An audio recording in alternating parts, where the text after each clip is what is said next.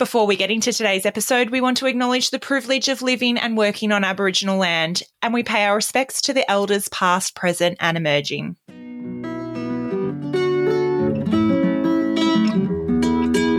Hello listeners, welcome to a new format of our podcast, which we are calling Authentic Conversations. I'd like to welcome my co-host Simon Tyson.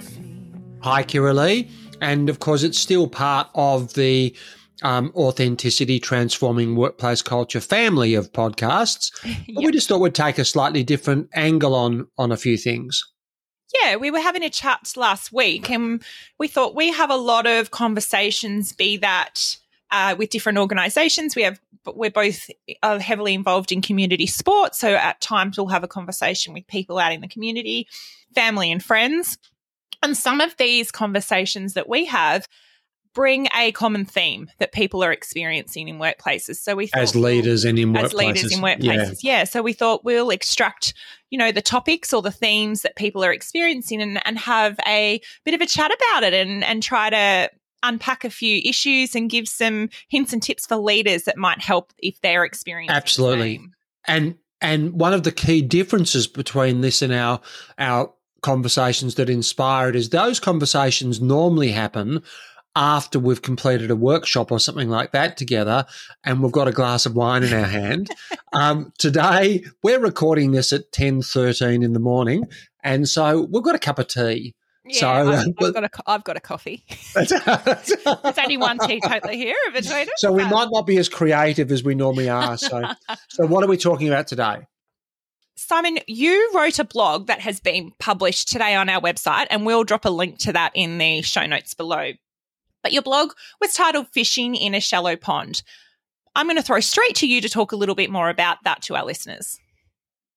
Yeah, look, it's really all about, it's the cliche we hear constantly from clients, from people we meet. I mean, I can sit on an airplane and be catching a flight and talking. It's the cliche we hear, and what they're talking about is the pond they're fishing in for new team members and how shallow it is.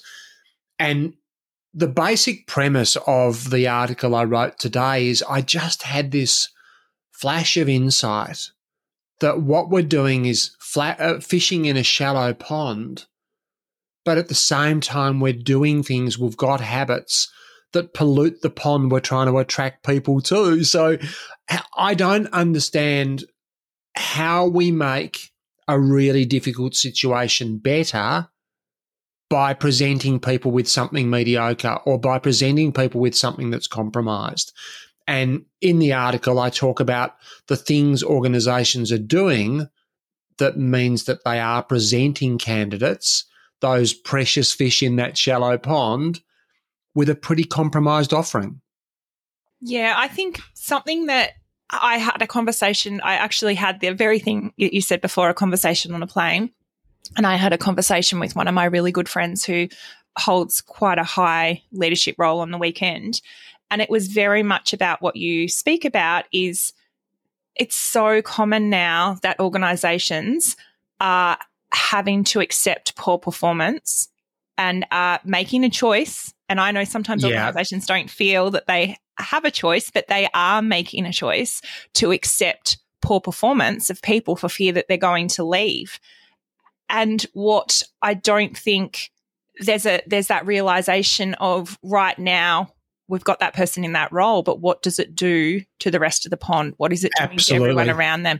So when the poor performance is happening, how much is everyone else having to step up around them to enable that person to continue? And my advice to this person on the weekend was you have someone that is so comfortable with poor performance now that there is just no motivation to change and no motivation to improve. And the only option you have now is to create that motivation by exterior things. But this is so common. I think that I honestly believe I could talk to 50 leaders and this would be happening in 49 of them.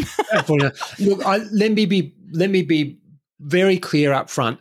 I am an idealist. And I live in this idealistic world in my head where it's simple. The answers are simple. You know what's right and you do what's right. But I'm also a business person and I've been a senior executive and in organizations outside our own companies.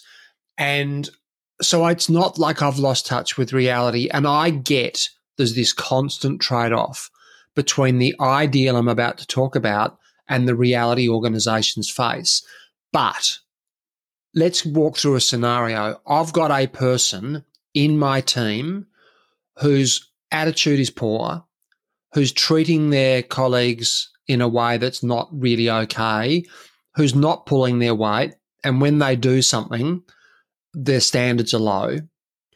What does that do for the team around them? What does that do for the morale? And then I go out fishing and I'm trying to land a fish, as I say, in a very shallow pond. And what I'm offering to them is to come and swim with us over here. And the best candidates are looking at that going, yeah, I don't know if I want to swim there. Or, and this happens way too often, we present something nice to them. We present something that is compelling to them. And they come and swim with us for a while and they get back out of that pond because they go, you know what? I was happier in that shallow pond over there than I am here. And you know what? In that shallow pond, I'm a big fish and plenty of people want me. I've got lots of choices. And so we see this, people come in and bounce straight back out because the pond we attract them to just isn't that compelling. Or another scenario is that they come in and they see, oh, that's the way we do things around here. Oh, that's the way that that's what you can get away with. Oh, I can kind of just cruise and they subside. And that becomes the norm. So you're recruiting these people into a pool that poor performance is the norm, and that suddenly is the way we do things around here because people do say, think and decide by what they experience and what they see at work. And if they are experiencing someone that is getting away with that because we don't have anyone else and we can't afford to lose them, then they'll go, well, they can't afford to lose me either. I'll do the same thing. And it's the reality of subsiding is one of the great dangers in workplaces at the moment, that we recruit someone, we work so hard to find this person and we bring them into an environment that they either choose to then leave or that they subside in because it's below the standard they bring. And they go, okay, fair enough. And one of my philosophies, it's probably the thing that I believe that I hold closest to my heart around leadership and workplace culture. There aren't that many exceptionally good or bad people. There's just people responding to the leadership they're exposed to and the workplace culture they work in. And we've all been that person. I honestly am still embarrassed by the person I was in the last workplace I formerly worked in before I started this company. And that was 25, 28 years ago, 30 years ago. And I look at it and go, I just wasn't someone I would be proud of. And I'm really clear on this. I still had choices, but my choice was to subside. My choice was to respond to the climate I was in and the leadership I was exposed to. And the leader I had there was pathetic. A game player, manipulator, played favourites, all those things. I responded to that. I think what we're doing now is we're creating workplaces where the leadership might be great. The leadership's working their bums off trying to make things work because it's so hard, but they're also tiptoeing. They're on eggshells. They're working around someone who's not acceptable, and they don't hold them accountable for fear they'll leave. Yet that's the person that makes the pond we attract those fish to one that they either subside in or don't want to stay in. And the discussion I had on the weekend was, and we hear this all the time. We can't just get rid of them. We can't afford to do that. And I said to the person I was talking to, consequence doesn't have to be getting rid of someone. Consequence is making them uncomfortable where they are, so that creates the motivation to start, do, say, think, deciding the way you want them to. Consequence can be an uncomfortable conversation. Consequence can be bringing them into a meeting and having them hold the accountability for the situation that happened. Consequence can be them having to have the discussion with the customer or the senior manager or the CEO or the COO or whoever that is, create a situation where they are no longer comfortable to poor perform. Yeah, absolutely. We don't just have to go in with an axe and just, you're out, and suddenly we've got no workers. Create a situation where they are forced to step up because they're not going to choose it. They're not going to choose it themselves. They are so comfortable now, and everyone's paving the way around them to be comfortable for the mistakes and the poor performance. We're facilitating mediocrity. Now, exactly right. I'm at heart, the thing that gets me out of bed every day is growing people. That's what I've spent my career doing. That's what you spend your career doing, Kiralee. That's what motivates me more. To see someone grow, that's the bit I take home at night. And I love so much of what I do, but I see someone make some development, make some breakthrough, become a slightly better version of themselves. That's what I take home at night and what brings me back the next day. So I'm not into getting rid of people. And this is a topic for another day. I don't believe in managing people out. I believe in managing them up. And if in the process they choose out, that's fine. Yeah. But I believe in doing it with honesty and integrity, and my intention is to make them better, not to get rid of them. But if they choose not to be better and it's an easier option for them to go, so be it. So I'm all for many measures before it comes to saying you don't work here anymore. What organisations are doing, they're fearful that even by having those conversations, even by holding someone accountable, even by giving them feedback that something's not okay, that people will go, oh, if that's the way it is, I'm out of here. I believe that we have to go into these situations knowing that's one of the possibilities. But I don't think that happens anywhere near as often, and maybe it happens a bit more often today, but I don't believe it happens anywhere near as often as managers fear it will. Because you know what? Often people have got a lot of skin in the game. Sometimes they don't have all the choices that they think they have. In fact, if they're one of your worst performers, they probably have less choices than anyone else. Maybe the conditions in your workplace suit them. Maybe they've got flexibility. Maybe they're working close to home and they've got a small commute. I don't know what. Maybe they love the industry they work in. Maybe they've got a strong connection with a colleague. I don't know, but very often people are less willing. They go, oh, well, if they do that, then I'm out of here. So often that's a hollow threat. I'm not saying it's always a hollow threat, and we have to accept that the risk of holding someone accountable, the risk of not making mediocrity okay, is that they might leave. But honestly, I would say in 95% of situations, keeping them is a false comfort. If you can't hold anyone accountable to reasonable standards of behaviour and performance, then keeping them is a false comfort. If you've got a situation where you simply, literally can't operate, or there's a compliance issue or a legal issue or whatever, then that obviously changes things. But I think, I know some conversations you've had recently. What advice would you give a leader in that circumstance of I literally cannot get rid of this person and I can't hold them accountable because if we don't have them, I'm so stuffed. What advice would you give them?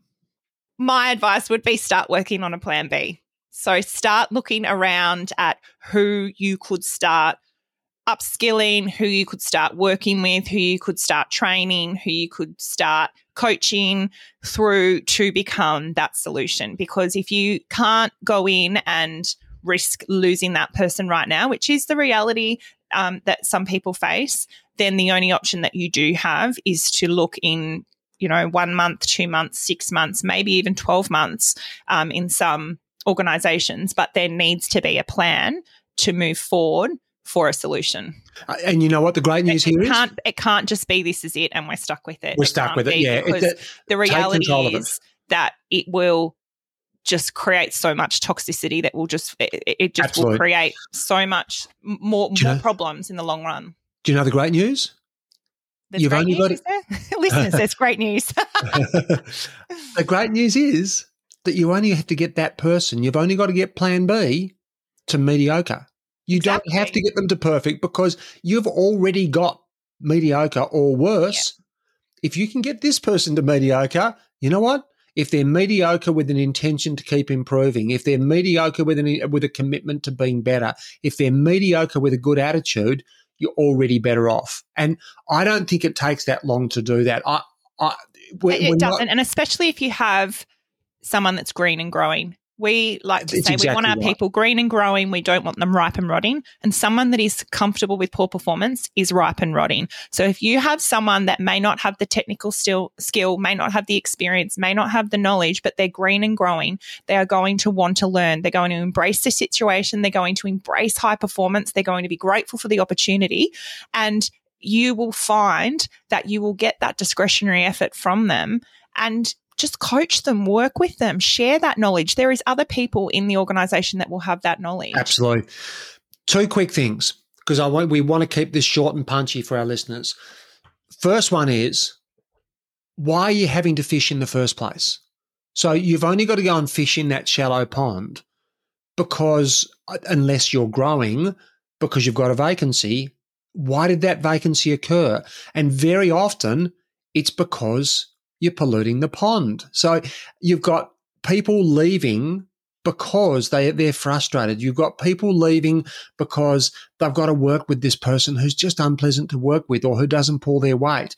You've got people leaving because they don't feel like they can come to work and be and do something really meaningful because they're working with people whose standards are low. So, as we always say, you will have turnover. The higher the standard is in your culture, the more likely that is to be the poor performers because they're the outliers. The problem is when the poor performers, bring your general average down to mediocrity, then your best performers leave. So it gets even harder. So you're not now trying to replace your poor performers, you're trying to replace your best performers. Again, I know this isn't easy, and I think at some point it's the death of 1,000 cuts. Do we want the death of 1,000 cuts, or are you just prepared to take it on and say, enough, there's a line, this is what we expect of someone who wants to be here. We want to support you to get to that level. But if you don't want to do that, then this is probably not the place for you. And I think if you at the same time you're working on some plan Bs in the background, then you're more likely. It's not going to make this problem go away, but you won't have to go fishing so often. And when you do go fishing, you'll have something more attractive to offer people. I want to talk about the bait. If you're fishing in a small pond or fishing in a shallow pond and there's a lot of people fishing in that pond and there are not many fish in it, you better have the best bait.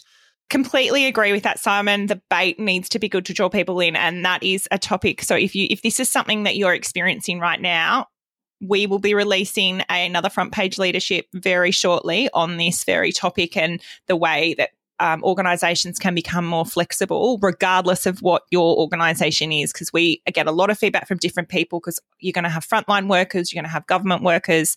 Not everyone can work from home and things like that, and we are going to have a big chat about that.